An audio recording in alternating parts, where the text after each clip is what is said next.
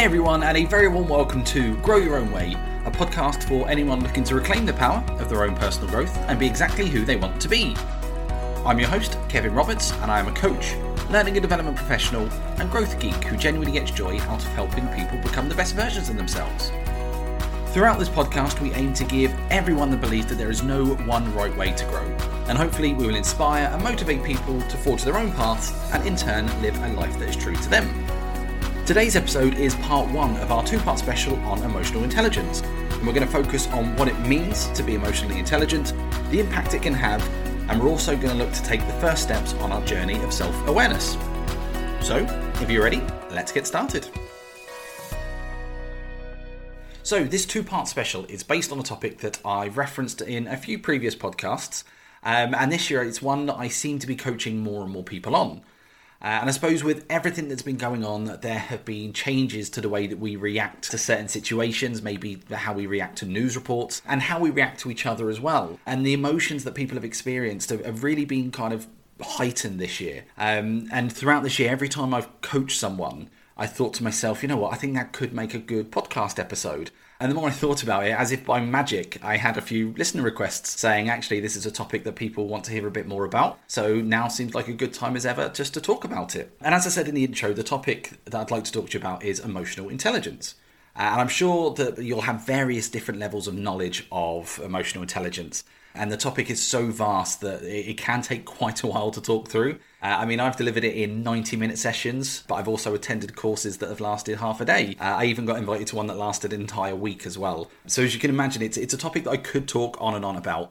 And that's why I've split it into two episodes. I think breaking it down that way is just a bit easier for you to digest. So in today's episode, we're going to explore what emotional intelligence actually is and the impact it can have on us. And then I'll introduce you to the first of four pillars that are at its core. But before I begin, I want you to consider one question for me.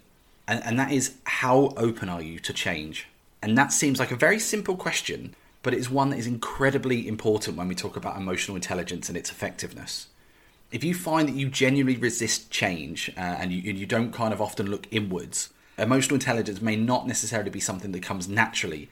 So I invite everyone just to really give it a chance and really kind of almost make yourself vulnerable for this episode. Both episodes will ask you to look very much inwards. And really the only person who can make you more emotionally intelligent is yourself. So with that in mind, let's kick off with a definition. And I suppose the best definition that I've found is that emotional intelligence is the ability to understand, use and manage your emotions in positive ways to relieve stress, communicate effectively, empathise with others, overcome challenges and diffuse conflict. So I say a simple definition, it's quite lengthy really, but I suppose that the key part of that relates to emotions. So it's how well you recognise your own, how well you control how you react, and how you can take a step back from your emotions just to look at the bigger picture.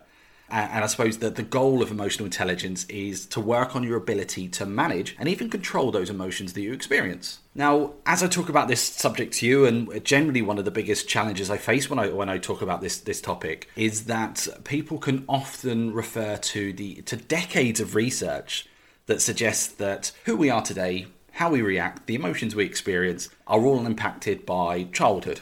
Our experiences, our geography, and so on and so on. So that means that if we witness something as a child, certain reactions, we mimic them, we encode them into our brains, and those learned behaviours then dictate how we react to people or situations later in life. Now, yes, that is widely accepted. I'm not disputing that. Where differences in opinion tend to appear is whether or not those learned behaviours can be changed, or whether we'll just always be the way that we are. And only until a few decades ago, there was the school of thought that it was the latter. It's just the way that we are now, the way that we react is just who we are. Our brains stopped developing in early adulthood, so anything that was encoded by then can't be changed. I'm sure we've all heard the saying, you can't teach an old dog new tricks. However, advances in neuroscience have since disproved that way of thinking. And I think one term that sums it up nicely is neuroplasticity. Now, this term suggests that whilst old behaviours create neural pathways in the brain, we can actually rewire them. So we can change those pathways that have been created over decades of time and actually learn new ways to act or react.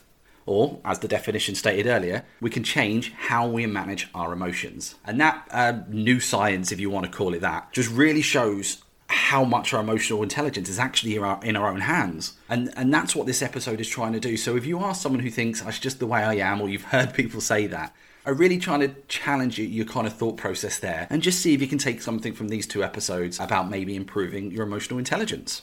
Now, I know some of you may automatically be thinking now, why is this important? Why does it matter if we improve our emotional intelligence or not? And to be fair, that is a good question. It's one that I get a lot. And luckily for me, there are lots of reasons as to why it's important.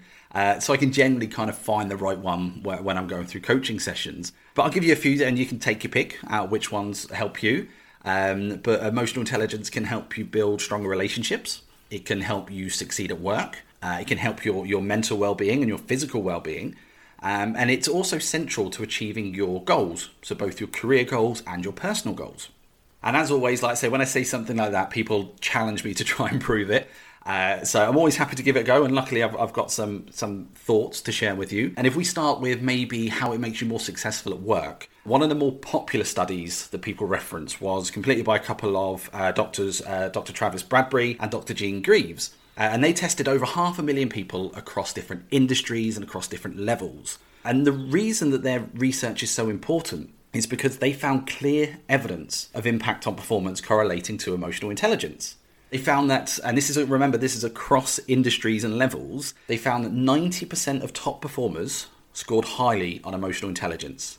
And when you compare that to low performers, they only scored 20%. So there's a direct correlation there between the level of someone's emotional intelligence and how well they perform. On top of that, they found out that those who were higher on emotional intelligence were more likely to get opportunities than those who were low. And to top it off, they found that people with higher emotional intelligence earned, on average, $29,000 a year more than those who scored lower.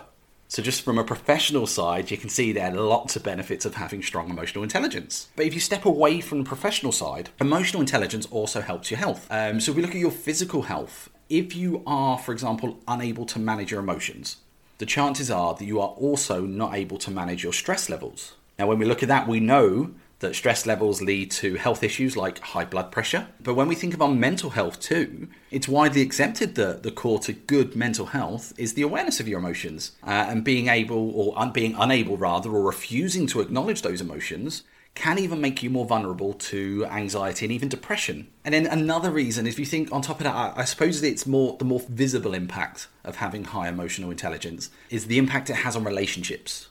Now, I've personally had relationships strengthened and weakened by my own ability to understand my emotions, my own ability to manage those emotions. And I know I'm not the only one there. Emotional intelligence is central to having strong, effective, and lasting relationships. And as we go through the episodes, hopefully you'll be able to see why that is. But hopefully by now you're all on board with understanding why it's important. And you're eagerly listening, saying, okay, how do I do it then? How do I become more emotionally intelligent? Well, fear not, we're going to look at that now. And when we look at the foundations of emotional intelligence, I think it's widely accepted there are 4 key pillars. Now, some research will suggest there's actually 5, but all they do is just recategorize those 4 and call them something else. But however you want to look at it, it's all the same topics. They may have different names, but the concepts are exactly the same. If anything, I just think that shows just how much has been written about this topic, I suppose. But anyway, the 4 pillars I'm going to talk you through are self-awareness, self-regulation, social awareness, and relationship management. And I suppose our overall goal is to improve our ability in all 4 of those pillars. There's lots of connections, there's lots of links, so improving one will help you improve another. But on today's episode, I'm just going to talk you through one, which is self-awareness. And in the second episode, we'll look at the other 3 pillars. And I suppose just before I kick into it, as I go through all these pillars and all these topics, you may very well be able to listen, understand the descriptions and the concepts, and quickly identify which areas that you need the most development in. And if you can do that, grand, crack on. However, I would always recommend that you just do a quick internet search, look for emotional intelligence quiz. There's loads out there, and just complete one of them. There's loads of free ones out there. There are some that are very short, some that are quite lengthy, but very simply, they ask you a bunch of questions, then just spit out a score for each of those pillars. It could be a good way to kind of get you started about where you think you may need to improve your emotional intelligence. But anyway, let's look at the first pillar, which I said is self-awareness. Now, this is a great place to start, as I think it's arguably the most important pillar. And it impacts all your other pillars as well. And generally, those who are high in emotional intelligence have a great ability for self-awareness. And self-awareness is defined as the ability to recognize our emotions and understand how they affect our thoughts and behaviors. Okay, so it's all about recognizing and understanding our emotions. And to help us with that, I suppose the best place to start is to start with our brains. Now, as you can imagine, our brains more often than not act on autopilot, and quite rightly so. We're bombarded with millions of bits of information every second, and being consciously aware of them and categorizing them all would just be impossible. I say we wouldn't be able to do it. So we trust our brains to do the hard work for us. They filter out what is important for us to take note of and be aware of, like hazards in our lives, and they just take control of the things that we don't need to think about. Stuff like breathing. I say that works on autopilot. However, what that also means is that our brains take responsibility for so many of our automatic or gut shot reactions, and generally the ones that are emotionally led. And if you just think about it, how often have you reacted or experienced an emotional outburst without even thinking about it? It could be that maybe you get frustrated with yourself because you've dropped a glass. You curse at someone because they've cut you up in the car. Or maybe a really common one is you tend to get really defensive if someone criticizes you or tries to blame you. And this is not new. It's far from new. It's not unusual. These reactions have been hardwired into our brains based on years of previous experience. As I said earlier, like I say, our previous experiences, our childhood will create these new pathways. And they're hardwired in. And the reason they're hardwired in is because when those situations occur again, our brains don't have to do too much work. They can act on autopilot. They see the path that's been created and they just follow it. And just so happens, whatever emotion you experienced, you're going to experience time and time and time again. And when we talk about improving our self-awareness, what we mean is we're understanding these reactions. We're understanding when we act on autopilot. It's understanding the emotions that we're feeling, understanding what those emotions are doing to our state of mind, and understand how they're affecting us on our day-to-day lives. And if I bring this to life, I'll bring this to life with a couple of examples of people who maybe lack self-awareness. And as I share these, chances are you're going to recognize these people in your life. So if you look at one end of the spectrum, there are people who tend to get stressed or frustrated incredibly easily. It's just the smallest thing, and often an irrelevant thing, that can just cause them to blow up. They will often be rude, they'll snap at people, they'll even bark orders at people. And as I say that, you may be thinking, that sounds familiar. I know a few people who are like that. And put simply, these people they're just letting their emotions get the better of them. And the reason that happens is because they have not taken time to recognise or understand what they're feeling. Or in short, they haven't dedicated time to become self-aware. And what does that mean? What does that mean in the long run? What impact does that have? Well, it's that kind of behaviour that will inevitably lead to damaged relationships. They will end up alienating people. And as they can't control their physical emotions, it's going to impact their physical health as well. Then if you look at the other side of the coin, you'll have those who just bury their emotions deep down. It's almost as if they don't want to know what they're feeling. They just want to ignore it and just get on with life. They never really show how they're feeling to themselves or to other people. They just don't acknowledge it. And they genuinely may think that's actually healthy because they're never in conflict. They never kind of upset anyone. They just get on with life. But what it's actually doing is preventing anyone from getting close to them. It's preventing anyone to kind of really see underneath all those layers. But maybe more alarmingly, there's actually research that shows that masking your emotions can lead to like negative behaviours, things like overworking or overeating. Or if you want to kind of push the boat a little bit more, there's evidence that it proves to addictive behaviours such as excessive drinking or gambling, because people are looking for something else to do other than look inwards. Now, yes, I know that they are two complete extremes of people. I get that. But hopefully what that does is it brings it to life and brings the importance of self-awareness. Because once we all agree with its importance, we can then ask the question, how do we become more self-aware? And that is such an amazing question to ask. And I really hope, I want more and more people to ask that. It's a question that's been asked for so long. And you can walk into your nearest bookstore and there will be countless numbers of self-help books telling you how to become more self-aware. But if I were to sum it up, I would just say that it is about paying more attention to the present moment. Paying attention to your thoughts and your feelings right now as you experience them. Or you may be predicting, this has got another word for it, it's just simply practicing mindfulness. Now I know when I say that word, I know that causes reactions, and I generally get two different reactions. There are those who really buy into it. They know what I'm talking about, they agree with me, they say, yes, Kevin, yes, you know what you're talking about. And then I get people who, they just roll their eyes at me. For some reason, these people think that mindfulness is all a bit too hippy-dippy for them. And that's their words, by the way, not mine. And all they think about are people doing yoga in the middle of a forest, hugging trees, or Tai Chi on a beach or something like that. And yes, they are types of mindfulness. I will never dismiss those. I meditate, I do yoga. But what I want to say is there's so much more to it than that. Yoga, Tai Chi, meditation, all wonderful ways to practice mindfulness. But they're not the only ways. And I'm sure there are people who need to hear that. If you are thinking, actually, I want to practice mindfulness, but I don't want to bend, I don't want to kind of sit there in silence, then there are different things you can do. And that's what I'm going to try and share with you today. So if you are someone who is happy with their meditation, is happy with their yoga, please crack on. Absolutely crack on. But if you are looking for something else, maybe here's a couple of things that could help. And I suppose the best thing, or the best piece of advice I can give, is just at any point in a day, just press pause.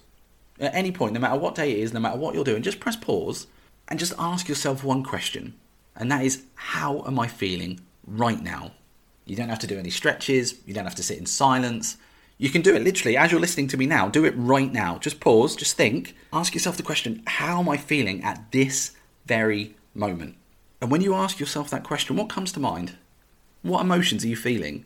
And when I say this, be sure to articulate a specific emotion or feeling. It's far too easy to say, I don't really know, and I'm guilty of that as well. But really look, are you happy? Are you content? Are you stressed? Are you sad? Are you excited? Are you anxious? There are so many emotions to choose from. So which one are you right now? Now, for some of you, that may take a little bit longer because it could be the first time you've ever done that. But really think, once you've got an answer, just think of your answer, and congratulations, you've just practiced mindfulness.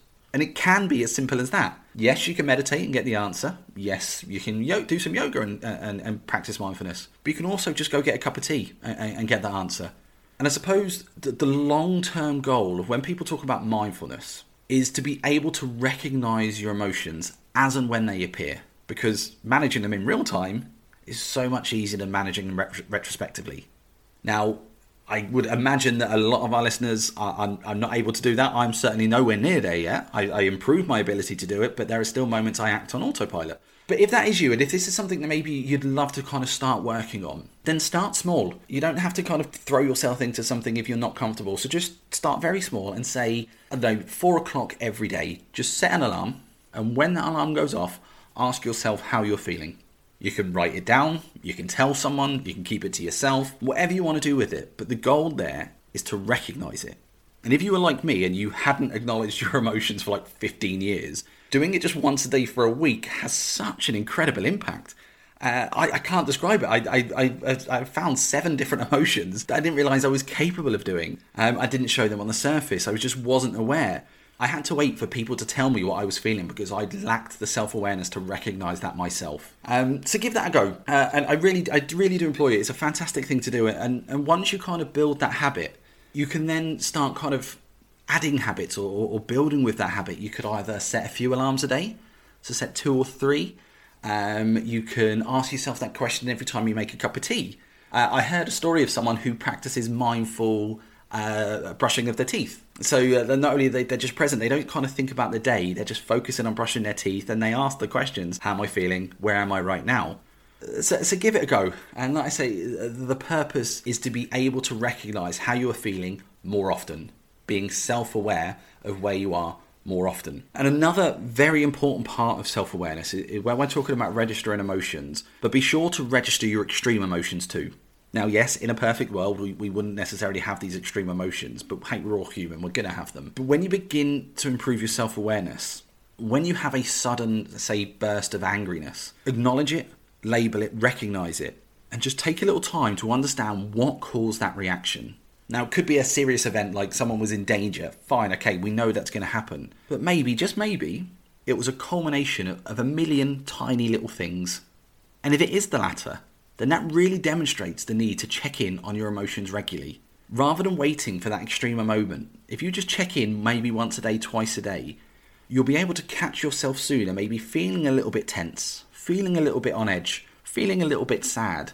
And when you recognise them in the moment on those days, that is self-awareness and you can control that. And we'll move on to that more in the next episode.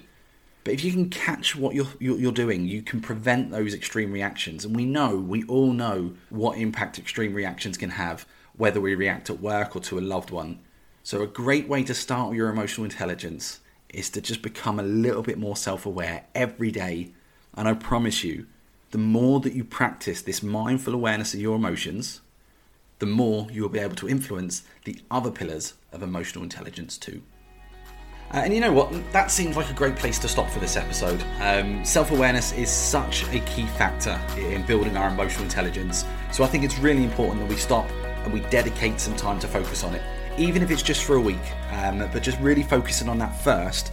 When we come back to episode 2, you'll maybe be in a bit of a deeper position to understand the other 3 pillars as well. So give it a go, schedule some time just to ask yourself, how am I feeling right now?